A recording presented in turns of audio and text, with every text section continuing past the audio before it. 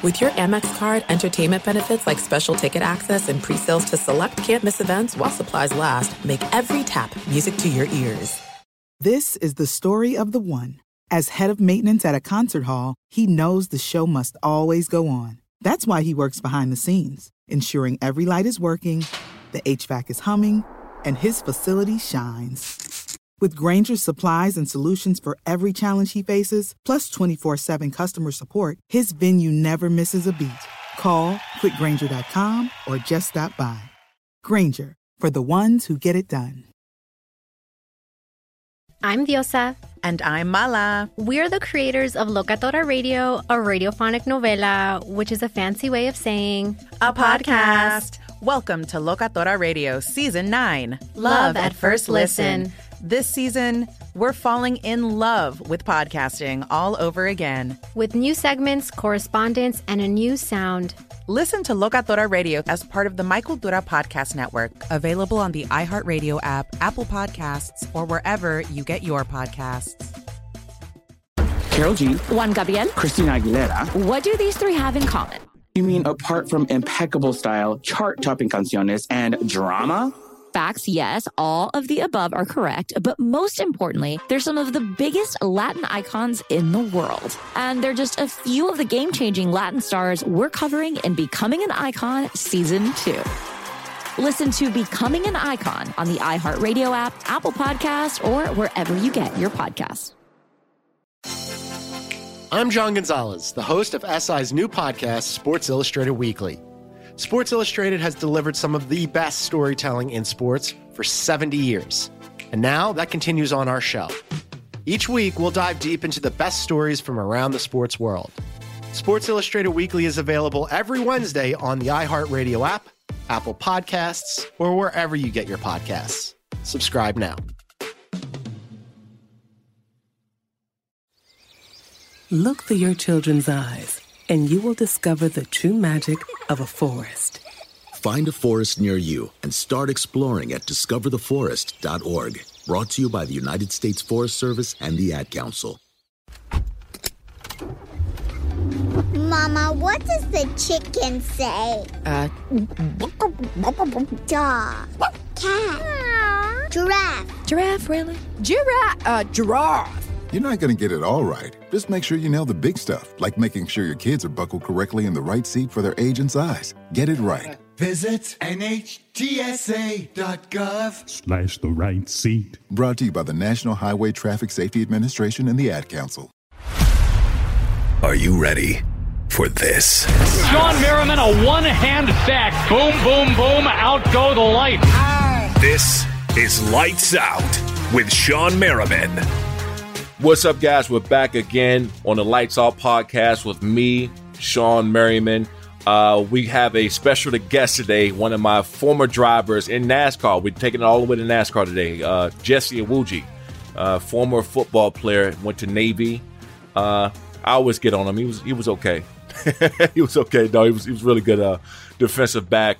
But just my involvement in NASCAR over the years. I give a really funny story about how I got started in NASCAR, being invited out in 2008 by the Richard Petty's group. And I was the grand marshal to the Fontana race. And I came up and I had no idea about NASCAR. Remember, I'm from Maryland, Washington, D.C. area. I got no idea other than watching NASCAR on TV. It looks like a bunch of fast cars going in circles. And I was in for a treat. 2018 grand marshal of the Fontana races. And I'll tell you, it's one of my most nerve-wracking days because I had no idea there was going to be 60,000+ people there at the track. I had no idea that getting up there that close on the track and feeling those cars and the energy was going to make me nervous, where I almost dropped the damn flag. So bringing in Jesse Iwuji. We're going to talk too about the Dallas Cowboys, man. That's his favorite team. And some of the things that coming out of the locker room, and Mike McCarthy coming out in an interview today saying that guys should be talking to him direct if they're men. So we jump from NASCAR to football. It's going to be a really good show. Jesse Iwuji. Jesse, what's going on, man?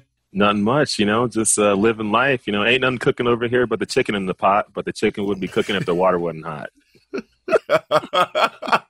You know what? I knew you was going to start something saying saying something, right? Because I know you've been up. I know you've been up since 5:30 already, and you probably accomplished 15,000 things already. So there's a few things, and you can take off that trash Navy shirt if you want to. Go Navy, beat Army.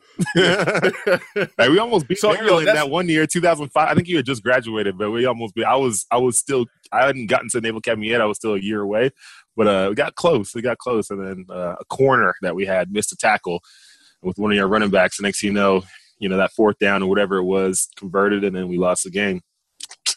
I remember that game, and the reason why is because that was kind of like the drop off for us. It was like we about to lose to Navy, but you know what? Teams like Navy was always tough. Yeah, that was always a problem. Like we always had a problem with Temple. Mm-hmm. We had a problem with Navy. Any one of the scrappy schools. I mean, we used to sometimes go and have problems with Duke. Yeah, Duke. This is before they actually got good. It was just one of those scrappy teams that always gave it a problem. So, so tell people a little bit about, before we jump into all your NASCAR stuff, but your football. Yeah. And playing, what years did you go to play football at Navy, and how did you get there? Yeah. So originally from Dallas, Texas, and grew up there. Both my parents came from Nigeria to the U.S. So we didn't have, football wasn't something in our family. Not like my dad or my grandparents or anybody played football before. It was really us, me and my two brothers and not my sister. My sister probably could have played football, honestly. But both of my brothers and us, we all played football in Dallas. And, as you know, high school football in Texas is huge. So I had the big goal to go off to college and play college football. So I worked really hard to put myself in a position to get recruited. And finally, by my senior year, I started getting recruited by a few schools. And Naval Academy was the best of the bunch. So I just looked at it as a great opportunity to go to a really good school, get a great education, play football for a team that was winning a lot of games, and be able to have a career as an officer in the Navy after I graduate. So it was just a win in all different ways. So went to Naval Academy, got there 2006, started playing football there all 4 years, also ran track while I was there. We played against a lot of great teams. We had winning seasons all 4 years, went to bowl games all 4 years, beat Missouri, our final bowl game, which was my senior year. And that's when Blaine Gabbert played there as quarterback, and we roasted Missouri. I mean, it was 40 something to like they scored less than 10 points. Like, we killed them. So, and that's with our little Navy team that we have a whole bunch of undersized 2-star athletes. So, that's y'all got a couple 3-stars here and there. It was once in the blue moon y'all catch a 3-star, but how was that balance, man? Because I try to tell people all the time, like when I was in school, you had obviously your classes, football, any kind of study hall workouts, winter workouts. How was that, man? Because you also had duties, right? I mean, outside of football, you had track. What was that schedule like? Because that had to have been grueling. That had been crazy. Yeah, it was grueling. I mean, every morning you're up at, 5 something, 6 something. You still have your military type stuff that you have to do. You still have, morning formation. You still have, you're wearing uniform every single day. At the Naval Academy, you're not allowed to leave campus throughout the week. So Monday, Tuesday, Wednesday, Thursday, you are stuck on campus. There's no going out, going and partying, going to Georgetown, wherever during the week. None of that stuff. You got to stay on campus. We have other formations throughout the rest of the day.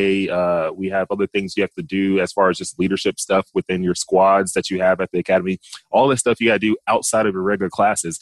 Then when you get to your classes, the type of classes we're taking, we're everybody, no matter what major you are, whether it's English, history, or whatever, everyone has to take Calculus 1, Calculus 2, Calculus 3, Thermodynamics, Electrical Engineering 1, Electrical Engineering 2, Physics 1, Physics 2, Chemistry 1, Chemistry 2. Everyone has to take all those classes I just named, no matter what your major are. So it's a technical school for a reason, where everyone gets a technical type degree. But it was tough. It's not easy. And then throw football on there, which is like a full-time job itself. I can't even imagine, because I was looking at like our stuff. When you drive a vehicle so reliable it's backed by a 10-year, 100,000-mile limited warranty, you stop thinking about what you can't do and start doing what you never thought possible. Visit your local Kia dealer today to see what you're capable of in a vehicle that inspires confidence around every corner. Kia, movement that inspires. Call 800-333-4KIA for details. Always drive safely. Limited inventory available. Warranties include 10-year 100,000-mile powertrain and 5-year 60,000-mile basic. Warranties are limited. See retailer for details. Juan Gabriel. Juanquis. Selena. Selena. Celia Cruz. Azúcar. Karol G. La Bichota. Christina Aguilera. Ex-Tina. Just to name a few. We're serving the whole story. From rags to riches. And all the tea in between. I'm Liliana Vasquez. And I'm Joseph Carrillo. And we're the host of Becoming an Icon Season 2. Guess who's back in the house? And we're bringing you even more stories behind the world's biggest stars in Latin music. Certified Latin royalty. Consider us your star sleuths, your chisme besties, digging beneath los mejores éxitos to bring you everything you didn't know about your favorite Latin icons. Hey, you know what, my boo? You're my favorite icon. Aw, Joseph.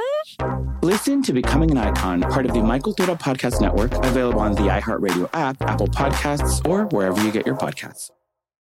More Than a Movie is back with Season 2 of the award-winning film podcast, and this time with a lot more movies. I'm your host, Alex Fumero, and each week I'm going to talk to the people behind some of my favorite movies. From The Godfather, Andy Garcia. He has the smarts of Vito, the temper of Sonny, the warmth of Fredo, and the coldness of Michael. To the OG Spy Kid, Alexa Penavega. You had Carla Gugino, who's the coolest mom ever. You had Antonio, who's handsome, amazing, charismatic. And then Carmen and Junie. I felt like a lot of other kids felt like this could be me. To the legend behind La Bamba, Lou Diamond Phillips. When I walked in, I didn't think I had a shot at Richie because John Stamos' picture was already up on the wall. Every episode will feature interviews with the biggest actors, directors, writers, and producers behind your favorite films and tap into the history of Latinos in film. Listen to More Than a Movie as part of the My Cultura Podcast Network, available on the iHeartRadio app, Apple Podcasts, or wherever you get your podcasts.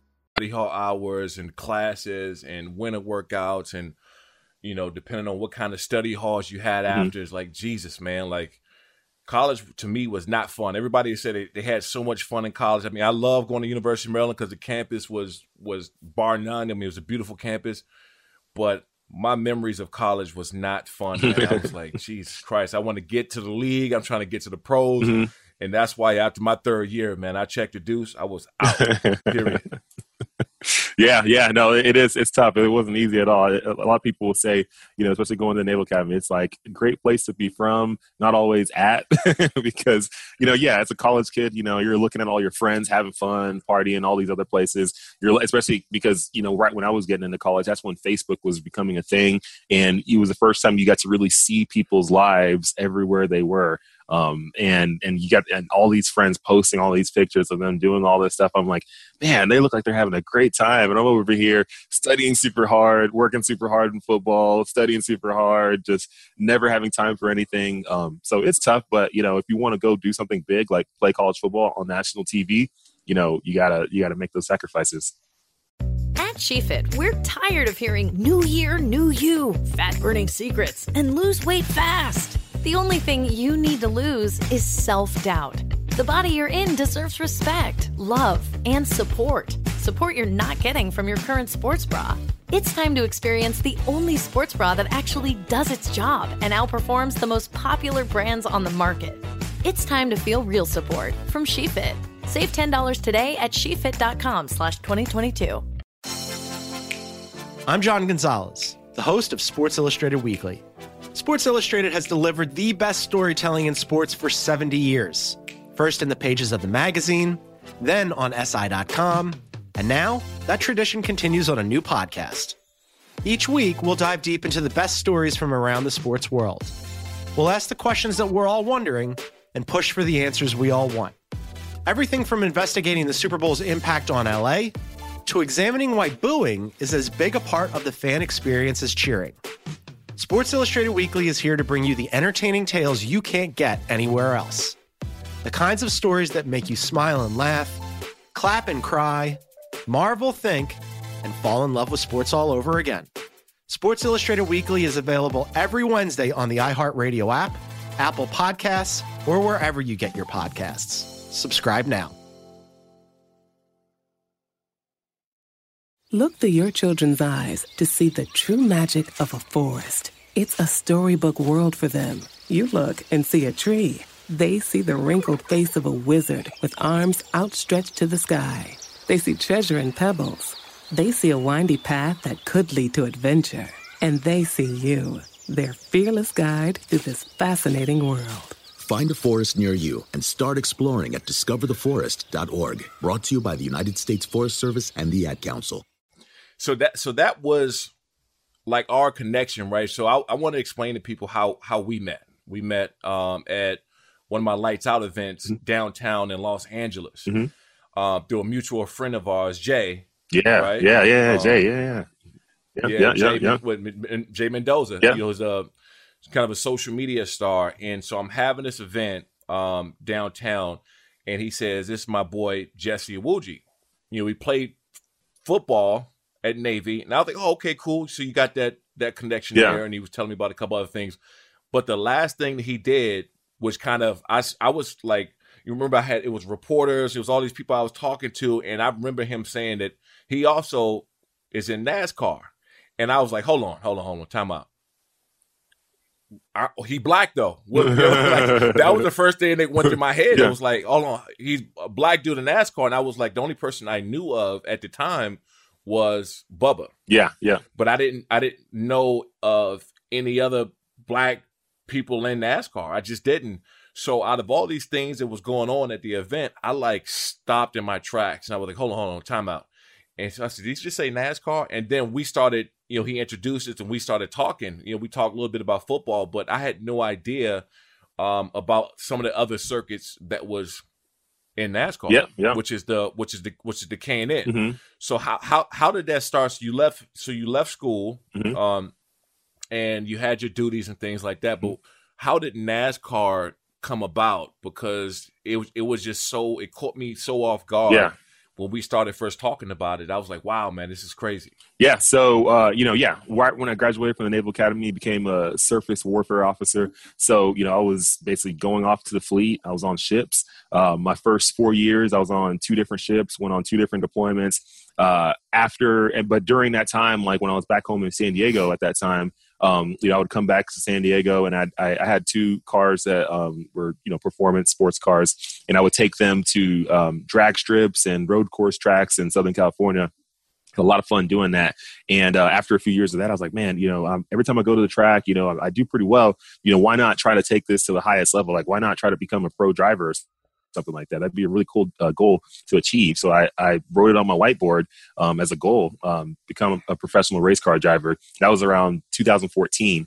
And from there, I was like, okay, how do I make this happen? And I did a lot of research, did a lot of networking, and put a lot of pieces together to even get to a point where I could find my way into a racing series. The first racing series was a late model racing series at Irwindale Speedway. So I was getting into circle track racing. That's I figured the short track stuff. Yeah. Short track. Yeah. So got there, and I was like, hey, maybe this is where I belong. Maybe this is where I could start. There aren't black people really racing in NASCAR. There's not a lot. There was Bubba Wallace at that time.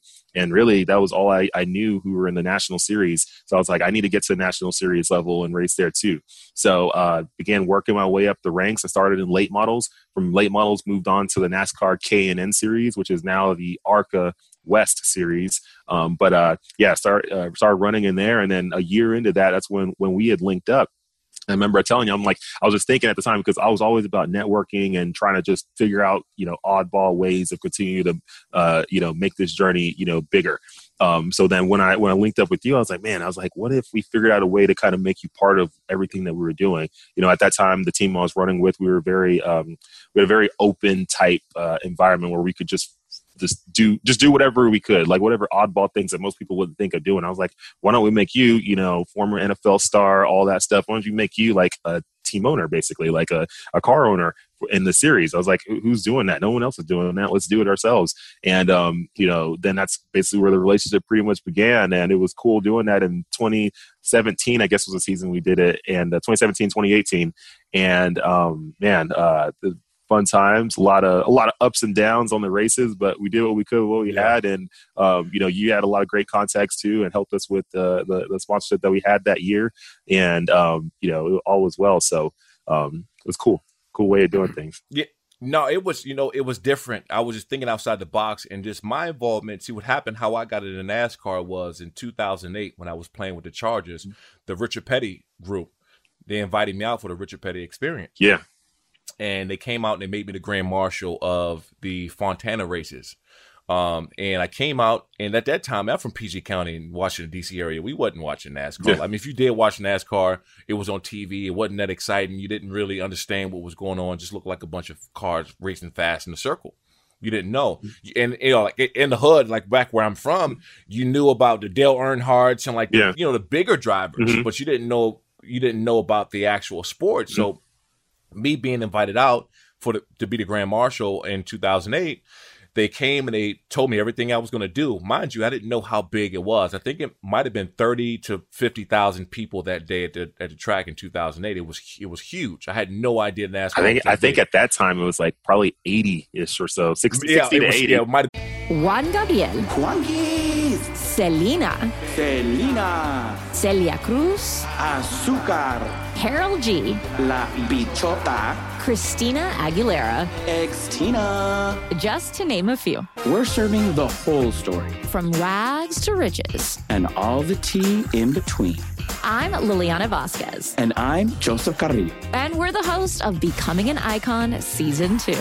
Guess who's back in the house? And we're bringing you even more stories behind the world's biggest stars in Latin music. Certified Latin royalty.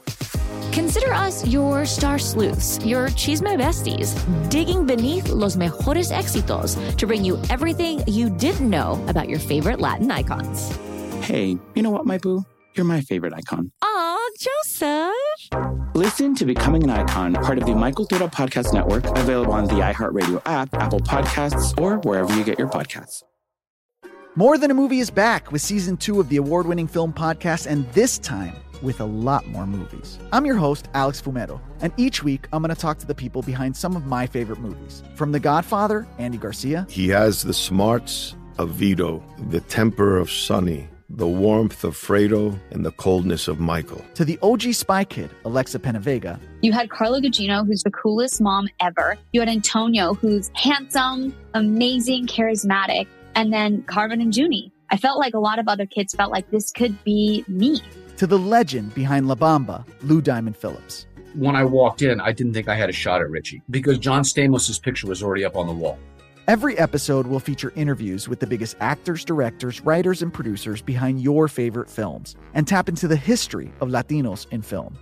Listen to More Than a Movie as part of the My Cultura Podcast Network, available on the iHeartRadio app, Apple Podcasts, or wherever you get your podcasts.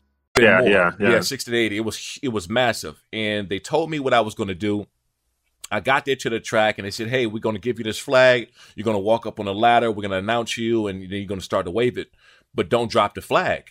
And I'm looking at them like, what are you talking about? It's a damn flag. You know what I mean? Who can't swing a flag around and whatnot, right? So I got there and I'm about to walk up the ladder and I look back and they told me, they said, look, don't drop the flag. We're going to announce your name. So they announced my name. Crowd goes crazy. They're loud.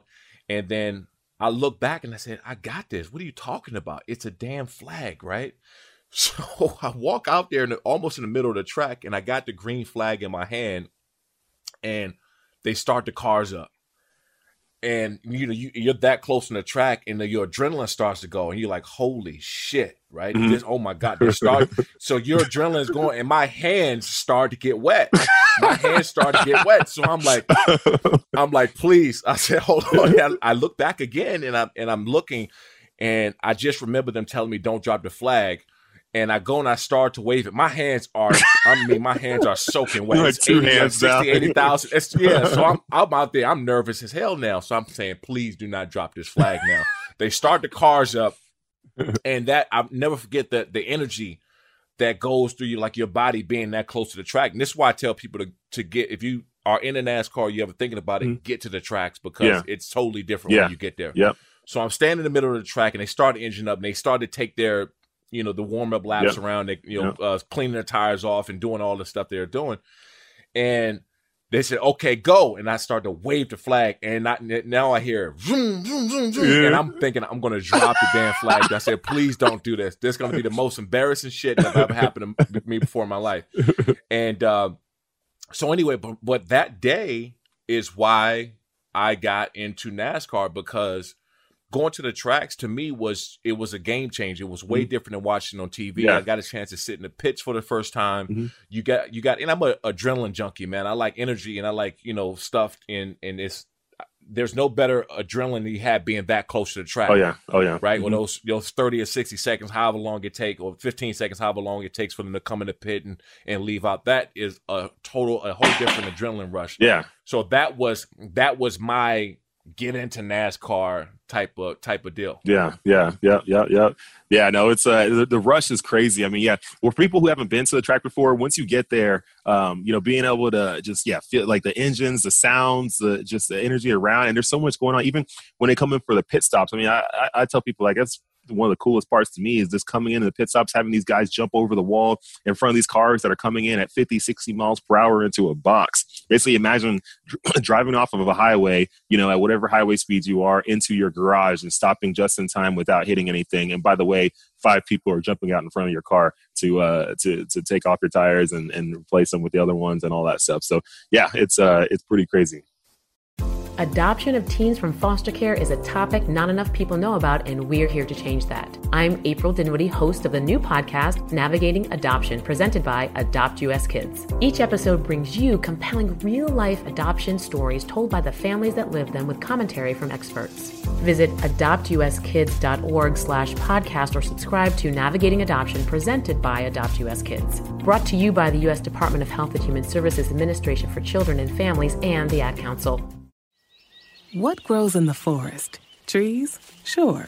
Know what else grows in the forest? Our imagination, our sense of wonder, and our family bonds grow too. Because when we disconnect from this and connect with this, we reconnect with each other. The forest is closer than you think. Find a forest near you and start exploring at discovertheforest.org. Brought to you by the United States Forest Service and the Ad Council. Hi, everybody. I'm Rachel Bonnetta, and I have my very own podcast called Benched with Bonnetta. You kidding me? Woo! I'm just here so I won't get fined. You may know me from Game Day View or Game Day Morning on NFL Network. Basically, any shows with the word game in it, odds are you'll find me there. Every week, I'm going to be talking about all the things I find fascinating about the NFL, like breaking down games, questioning Tom Brady's genetic makeup. It's going to be great. I'm also doing something that has never been done before. I'm opening my DMs. DMs now open. We want to hear from you, fans of the NFL. And when I woke up this morning, I was feeling pretty dangerous. Did you commit a misdemeanor crime when you were 12 and need to tell somebody about it? Please, for the love of Roger Goodell, do not tell me. I can be held accountable. Listen every Tuesday and join me on the bench. Subscribe now and listen to the Benched with Bonnetta podcast on the iHeartRadio app, on Apple Podcasts, or wherever you get your podcasts. So in 2008, I went from 2008 to the time that we kind of linked up in 2017, I've probably been to, 10 to 15 tracks or something like that. I will go to at least 3 or 4 tracks a year. Mm-hmm. And when we finally linked up, and my whole thing and why we kind of doing what we were doing is to get more acknowledgement in the sport, Mm-hmm. With minorities and blacks. Like, to me, man, that was huge, because when I went to the track, you didn't see it. Yeah. You didn't see car owners, you didn't see team owners, you didn't see really any black people or minorities at the track. And I said, damn, people are kind of missing out a little bit. And maybe it was, and I was trying to figure out why. I was like, maybe it's the not having access to be able to go to a track. Mm-hmm. I mean, growing up where I grew up, it was a track nowhere near. I think the closest track might have been Dover. Right? In Delaware. Dover. Yeah. The Monster Mile. Mm-hmm. So, but that was still a couple hours away from where I was. So we couldn't afford going there. We couldn't get to the track. So NASCAR was never really an interest going up. Mm-hmm. But I was like, you know what? Maybe if we, when I say we, me and you, and we link up and kind of bring more eyeballs to the sport and do something that hasn't been done here. Maybe it might be different. Maybe you might have more people of color that's going to be interested in getting to the tracks because it needs to happen. Yeah. Most definitely. Yeah, exactly. Yeah. And, it was cool, especially I think, I can't remember which year that you did the thing where you brought all the kids to, was that 2017 or 18? 2018. Yeah. So things like that. I mean, that was really cool and something I feel was needed. I feel right now with I get asked all the time, what does NASCAR need to do to continue to build diversity? I'm like, well, obviously, on the driver's side, crew side, and all that stuff. There's a pipeline of stuff that they're working on. They got the D4D program, all these other little things that they're doing to help build that side. But as far as the fan base, doing things like you did in 2018, just bringing a group of kids. And I know you brought a lot, but it didn't even have to be that much at the time. Maybe it's just 20 kids or something like that from, different inner city areas near the tracks, and just bringing them and having exposure, because like you said, getting them to the track is what's going to create that fan. And then all of a sudden they're going to tell their friend, they're going to tell their friend, they're going to tell their parents. Next thing you know, hopefully the next year the family makes a trip to come out there, because a kid all year is like, I want to go back. So, doing things like that, I think, is huge and what the sport really needs to continue to build diversity at the youth level.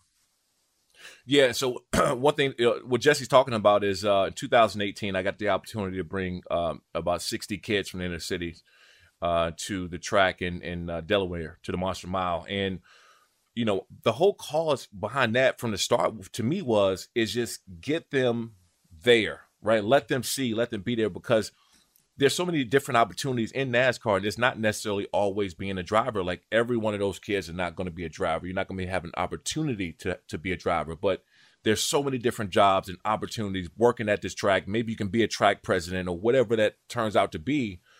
That opportunity is there. It's a lot of opportunity in NASCAR. And what's crazy about that is some of those kids from that day in 2018, they still reach out here and they either send me direct message on Instagram. I get letters, for at least about 15 kids. And for me, if five of those kids that day, if they get a chance to go and one day work in the NASCAR circuit, wherever that might be, I'm like, that's, to me, it's a win. My job. Yeah, it's a win. It's a win. Yeah, it's a win, big time. And what do you see? Because we obviously being there, and it's certain diversity programs is set up. It's certain things that's going on in NASCAR, but and NASCAR is totally receptive, and they're open to open the doors to more Black people, minorities. Juan Gabriel, Selena, Celia Cruz, Azúcar, Harold G, La Bichota, Christina Aguilera, Ex-Tina. Just to name a few. We're serving the whole story, from rags to riches, and all the tea in between. I'm Liliana Vasquez. And I'm Joseph Carrillo. And we're the host of Becoming an Icon Season 2. Guess who's back in the house? And we're bringing you even more stories behind the world's biggest stars in Latin music. Certified Latin royalty. Consider us your star sleuths, your chisme besties, digging beneath los mejores éxitos to bring you everything you didn't know about your favorite Latin icons. Hey, you know what, my boo? You're my favorite icon. Aw, Joseph. Listen to Becoming an Icon, part of the Michael Dura Podcast Network, available on the iHeartRadio app, Apple Podcasts, or wherever you get your podcasts.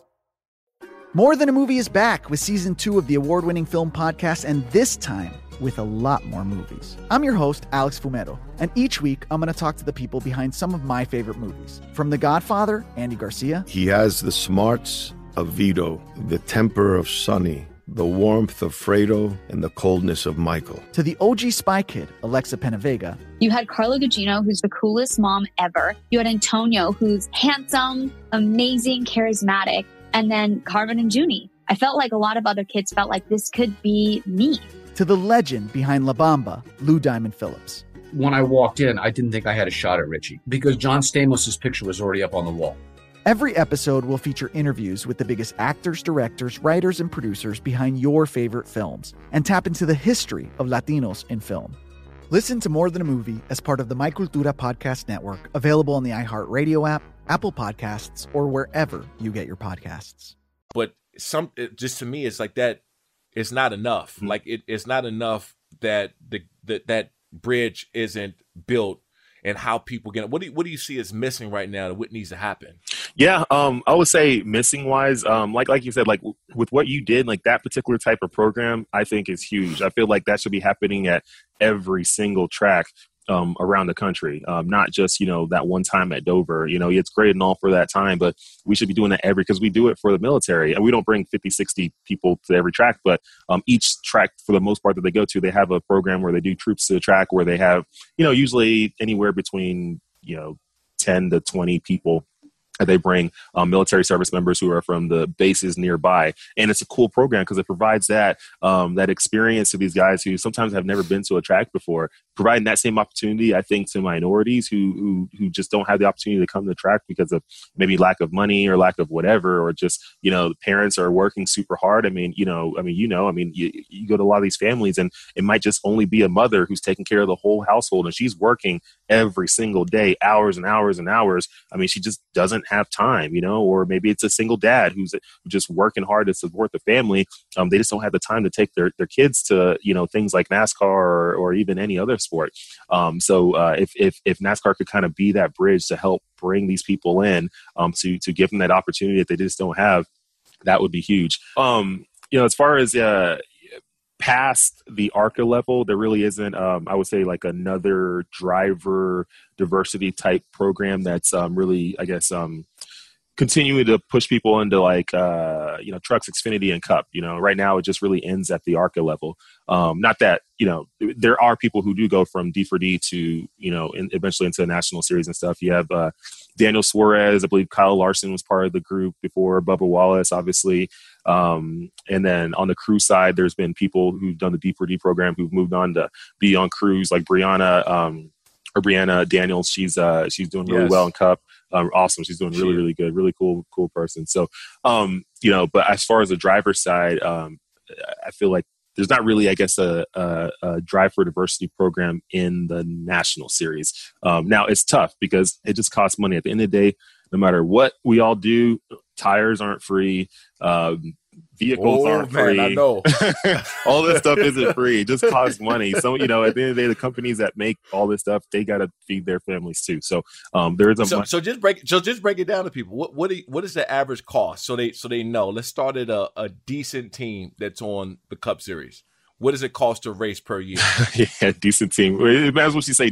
What you mean by decent? I would let's call it mid tier. Mid-tier. Okay, we can break it into 3 tiers. Let's say I just say a lower budget team, mid budget team, and a high budget team. The lower budget teams in the Cup Series, I would say each race, depending on what they're doing and how they're making their money work, they could be spending anywhere from $50,000 to $150,000 per race. And then mid-budget teams, they're probably in that $200,000 to $400,000 type per race budget. And the higher budget teams, I've heard of cost up to $800,000 per race. And I've heard even more actually. So it can be really high and it's pricey. And you got to think about it. Like right now, COVID time has kind of really changed a lot of different things. But prior to COVID, for a full allotment of tires in the Cup Series for a full weekend, I believe it's like $40,000 or something, depending on what track, but like $40,000 to $45,000, something like that. That's a lot. That's just on tires for the weekend.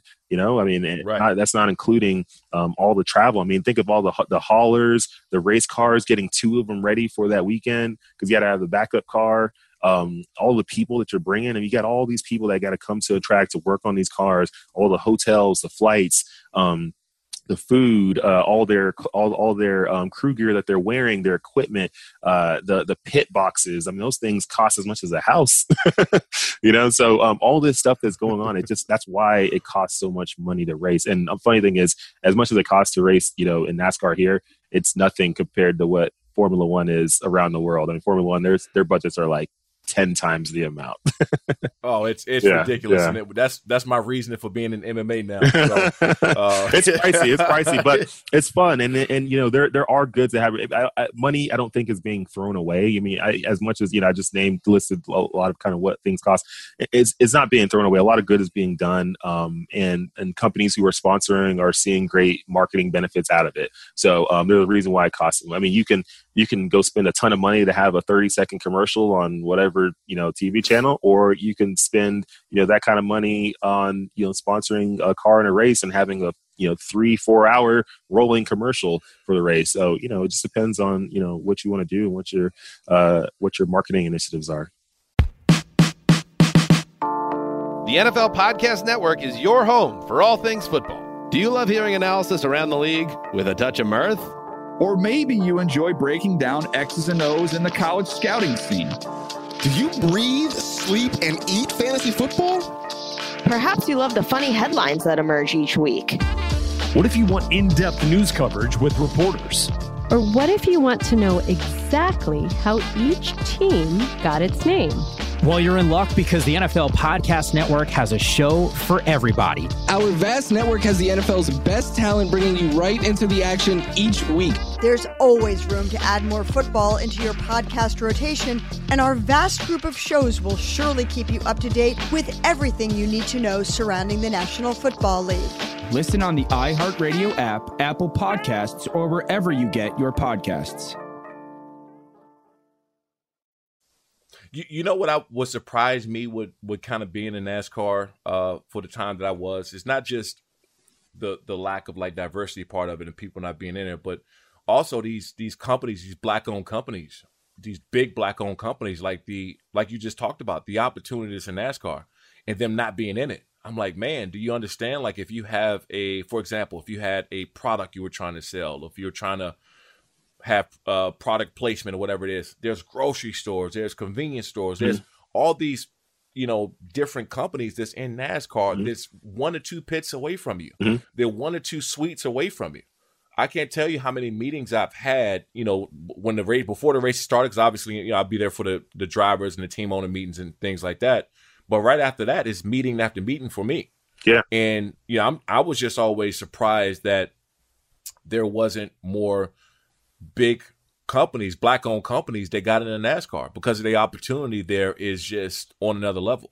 Yeah.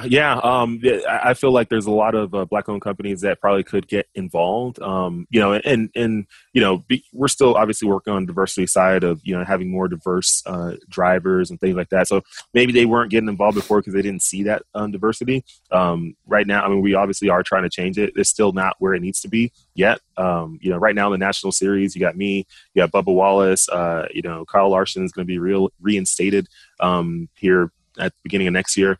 And then Daniel Suarez, Hispanic driver. And then, there's females coming up too, by the way. So, when I say minorities, I don't just talk about color, it's about females too. So females are coming up the ranks too. So a lot of different diversity initiatives are happening. We still need more. We need a lot more color, a lot of different variants and genders, all that stuff, just to continue to represent what America is. America isn't just one race. America is a lot of races. So let's represent what the country looks like in our sport, and obviously give opportunities to people who can excel and be great ambassadors of the sport, and that's going to help a lot. But yeah, I feel like, black-owned businesses, time is now. Jump in, support. Everyone's talking about wanting to support diversity initiatives and things like that. Well, why not support in NASCAR? NASCAR's making a huge push, I think, bigger than any other sport out there. They've taken hard stands more than any other sport out there and earlier than any other sport. A lot of other sports are taking a while to make decisions on, okay, what are we going to do here? We're going to do that. NASCAR just stood up and was like, look, we're going to ban the Confederate flag. We're going to do this. We're going to do that. And they did it. Like, that was it. Like, there was no red tape. It was just, we're going to do it. And I love that NASCAR's been able to take the nice, the good stands that they've taken to help make it more inclusive. And I'm sure that wasn't easy for them either to make those decisions. The years that we were working together and I was flying to short tracks, the big tracks, wherever it was, whether it was Iowa Speedway or it was the track in Monroe. And, I'll never forget, coming there and I'll fly into town wherever you were racing to kind of meet you there and going to get my rental car and driving to the track and going through some of those neighborhoods, depending on where the track was. Yeah. It was one time, I don't know if I never told you or not, but it was one time, I think it was one of the tracks. I can't remember what track it was. I landed there and I was using Waze to get to the track, and it just took me through some weird neighborhoods. Mm-hmm. And I got there and I said, hold on. It was Confederate flags everywhere. It was everywhere. Oh, man. And I was like, damn, Waze. Oh, man. I was like, I got to go back on the Google Maps. Yeah. Kind of got to stay on the main roads here. It's going crazy. But, you know, I was proud and I was happy the way that, you know, when the whole Bubba Wallace thing happened and how NASCAR came out. And it wasn't like an indecisive thing. It was like, this is what we're going to do. Yeah. And whoever don't like it, deal with it. Mm-hmm. Period. Juan Gabriel. Juanquis. Selena. Selena. Celia Cruz. Azúcar. Harold G. La Bichota. Christina Aguilera. Ex-Tina. Just to name a few. We're serving the whole story. From rags to riches. And all the tea in between. I'm Liliana Vasquez. And I'm Joseph Carrillo. And we're the host of Becoming an Icon Season 2. Guess who's back in the house? And we're bringing you even more stories behind the world's biggest stars in Latin music. Certified Latin royalty. Consider us your star sleuths, your chisme besties, digging beneath los mejores éxitos to bring you everything you didn't know about your favorite Latin icons. Hey, you know what, my boo? You're my favorite icon. Aw, Joseph. Listen to Becoming an Icon, part of the Michael Dura Podcast Network, available on the iHeartRadio app, Apple Podcasts, or wherever you get your podcasts. More Than a Movie is back with season 2 of the award-winning film podcast, and this time with a lot more movies. I'm your host, Alex Fumero, and each week I'm going to talk to the people behind some of my favorite movies. From The Godfather, Andy Garcia. He has the smarts of Vito, the temper of Sonny, the warmth of Fredo, and the coldness of Michael. To the OG Spy Kid, Alexa Penavega. You had Carla Gugino, who's the coolest mom ever. You had Antonio, who's handsome, amazing, charismatic. And then Carmen and Junie. I felt like a lot of other kids felt like this could be me. To the legend behind La Bamba, Lou Diamond Phillips. When I walked in, I didn't think I had a shot at Richie because John Stamos' picture was already up on the wall. Every episode will feature interviews with the biggest actors, directors, writers, and producers behind your favorite films and tap into the history of Latinos in film. Listen to More Than a Movie as part of the My Cultura Podcast Network, available on the iHeartRadio app, Apple Podcasts, or wherever you get your podcasts. How everybody came together, because that was a big step, especially in a sport like NASCAR, and kind of from the outside looking in, and how some people may perceive the sport and the fan base. So when they took that stance, I was like, right on. That was dope for me. Yeah, no, it was great. You know, with the Confederate flag thing, even the military, it's funny, a lot of people got upset with it, but even the military, the thing that everyone supports, we also banned that flag too. I mean, we really did a long time ago, but no one really pushed it enough. And now it was like official, like, hey, that flag does not belong anywhere on any base because, you know, yeah, it's part of history, but it's not a nation. Like the Confederate flag represented a nation that no longer exists. The U.S. beat them in a war. It's done. The United States of America owns all this now. We're not split anymore. So let's get rid of the flag. Let's keep it in the history books, and that's it. You know, speaking of history books, your Dallas Cowboys over there, they're making a lot of history. Man. They're going through it's tough. I you know, obviously Dak Prescott is hurt right now and hopefully he gets better soon. And can, you know, come back stronger. It really, there's injuries. It sucks. I mean, that's not a great place to break anything. You know, besides that though, but prior to that, I don't know what was going on. I felt like we had a strong team again coming in the year. We have all talent in the world. I mean, the offense was producing numbers. I mean, if you look at the numbers, I mean, Dak was out there slinging 400 plus yards a game. You know, touchdowns being scored, all this stuff's happening. I don't know what the defense was really doing. I mean, we were just letting up too many points. We were making too many mistakes. I don't know, man. It's the Cowboys every year. It's just like, they gave you a lot of hope. That's the thing. Like, at least there's some teams out there who just give you zero hope to even start the year. The Cowboys give you a ton of hope at least. So you at least start on a high before you start coming down. You don't just start down. No, they're tricksters. They're tricksters. They're tricksters. On paper, they get everybody hyped up all year, and they trick you. That's what they do. Yeah. And then, you know, being from Maryland, you either a Redskins or a Cowboys fan. Yeah. Back you Redskins or Cowboys. That was it. Mm-hmm. It was one of the two. And so I got to hear it either way. And I'm looking, man, and the first thing that comes to my mind is they kept Jason Garrett 2 years too long. And they brought the wrong coach in Mike McCarthy to hand over the keys to a Ferrari that was kind of like damaged already. Mm-hmm. The offensive line is beat up, and Zeke had 3 fumbles the other day, and they're just not playing well across the board. And on top of that, you got players in the locker room that's speaking to the media behind closed doors. Now, I don't know if you've seen that, but they came out and said how unprepared the coaches are, and this is coming from the players. And you can tell by watching the game. Like, you play ball, like, when you starting to lose a locker room, that's exactly what guys do. Like, start talking to the media, start going and do stuff behind your back, and it symbolizes a very bad team. Yeah, and that's what they are right now. They're a bad team. So it's fun for me because I get a chance to talk trash to some of my family who are Cowboy fans still. But yeah, how does that work, man, in the locker room, or just even with NASCAR, right? How does that happen? Because people always think of the drivers, they don't understand like how much of a team NASCAR is. Like everybody around, if somebody is not spotting the race correctly, and I spotted a race before, which is kind of crazy. Oh, he did spot. But, I did. I remember that. I spotted a race before. Tell people what spotting a race is if they don't already. Yeah, for it to be a spotter in a race, you basically, when a driver's on the track, you only have a certain field of vision. You can only see, like this much. You can't really see anything behind you. It's not like in a regular car where you can look behind you and all that stuff. You can't do all that because you're just stuck in the seat and the full containment seat. You just can't see.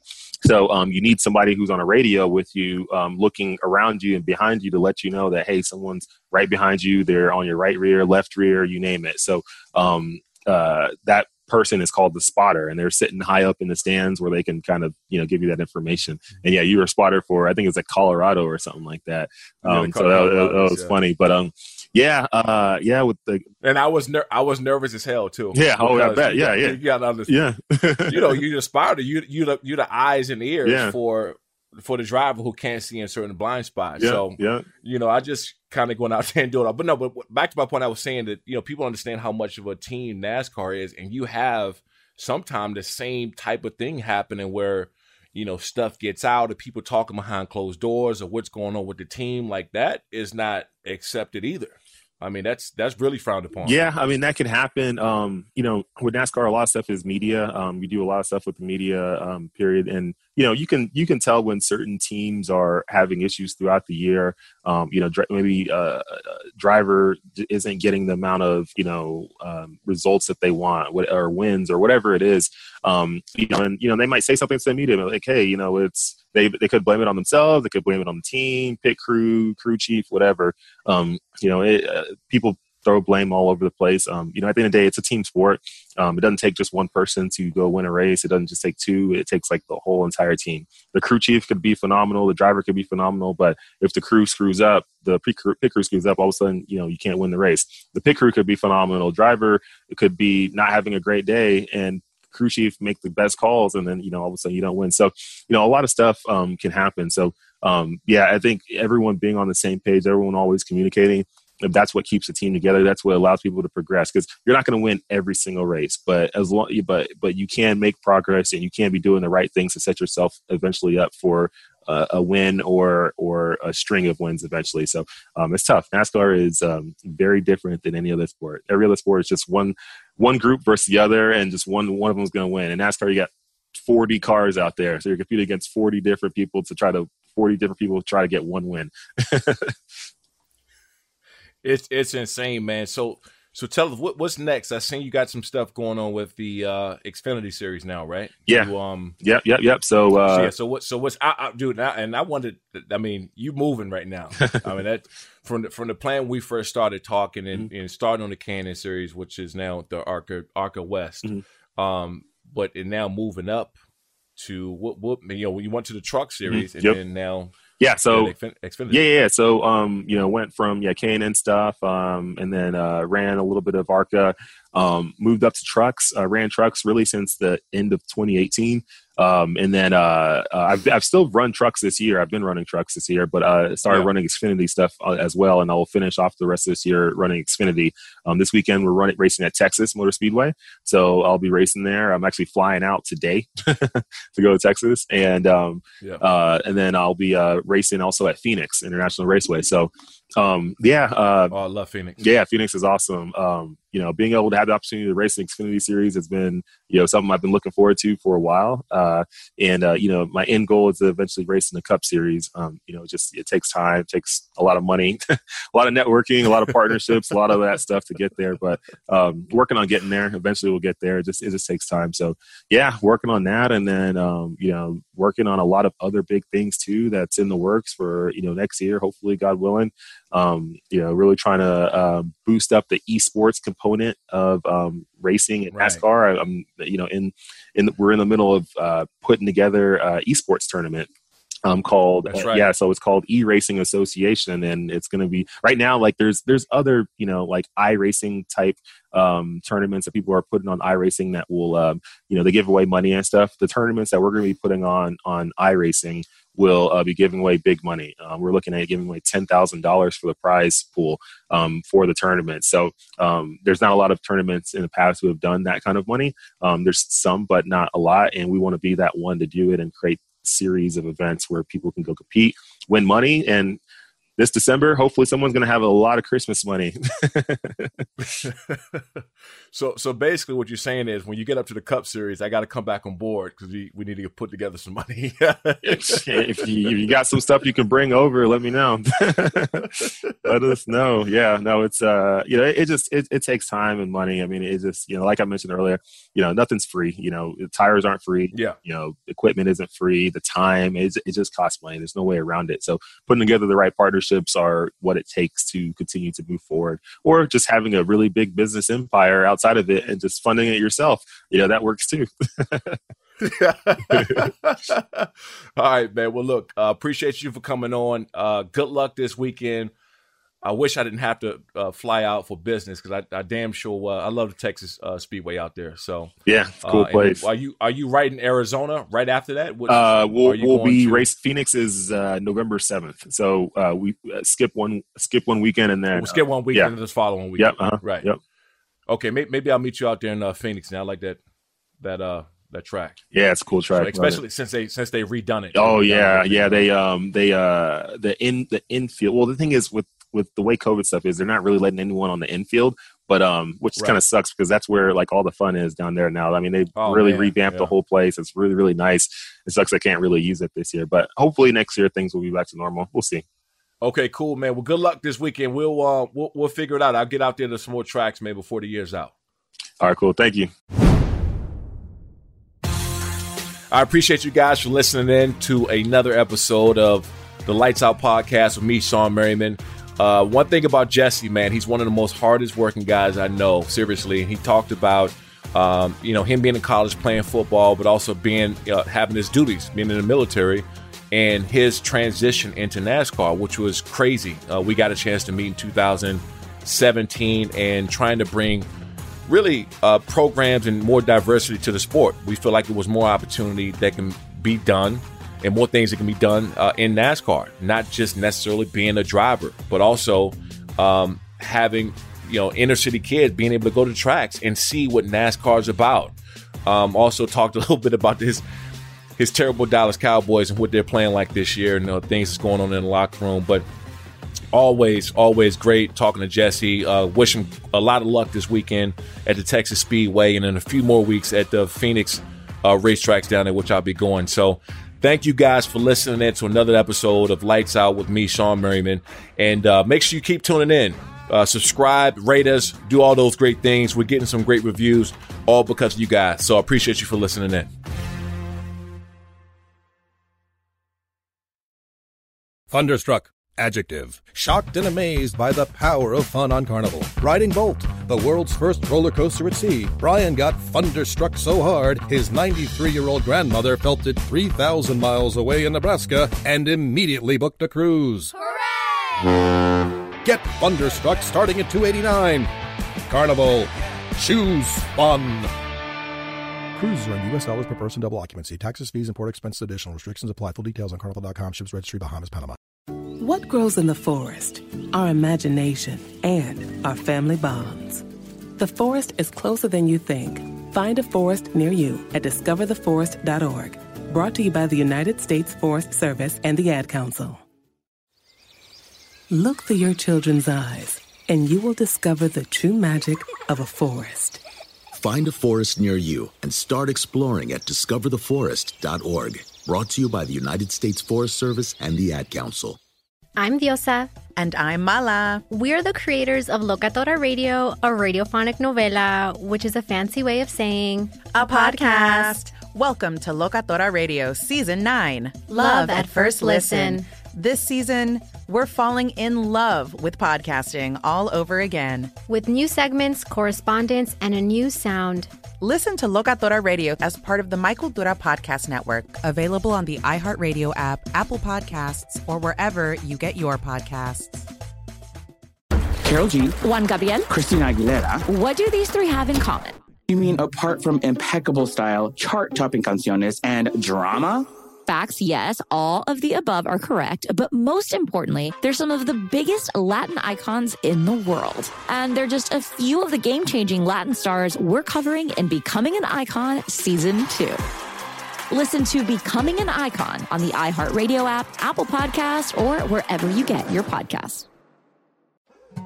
More Than a Movie is back with Season 2. I'm your host, Alex Fumero, and each week I'm going to talk to the people behind your favorite movies. From The Godfather, Andy Garcia. He has the smarts of Vito, the temper of Sonny, the warmth of Fredo, and the coldness of Michael. To the legend behind La Bamba, Lou Diamond Phillips. When I walked in, I didn't think I had a shot at Richie because John Stamos' picture was already up on the wall. Listen to More Than a Movie on the iHeartRadio app, Apple Podcasts, or wherever you get your podcasts.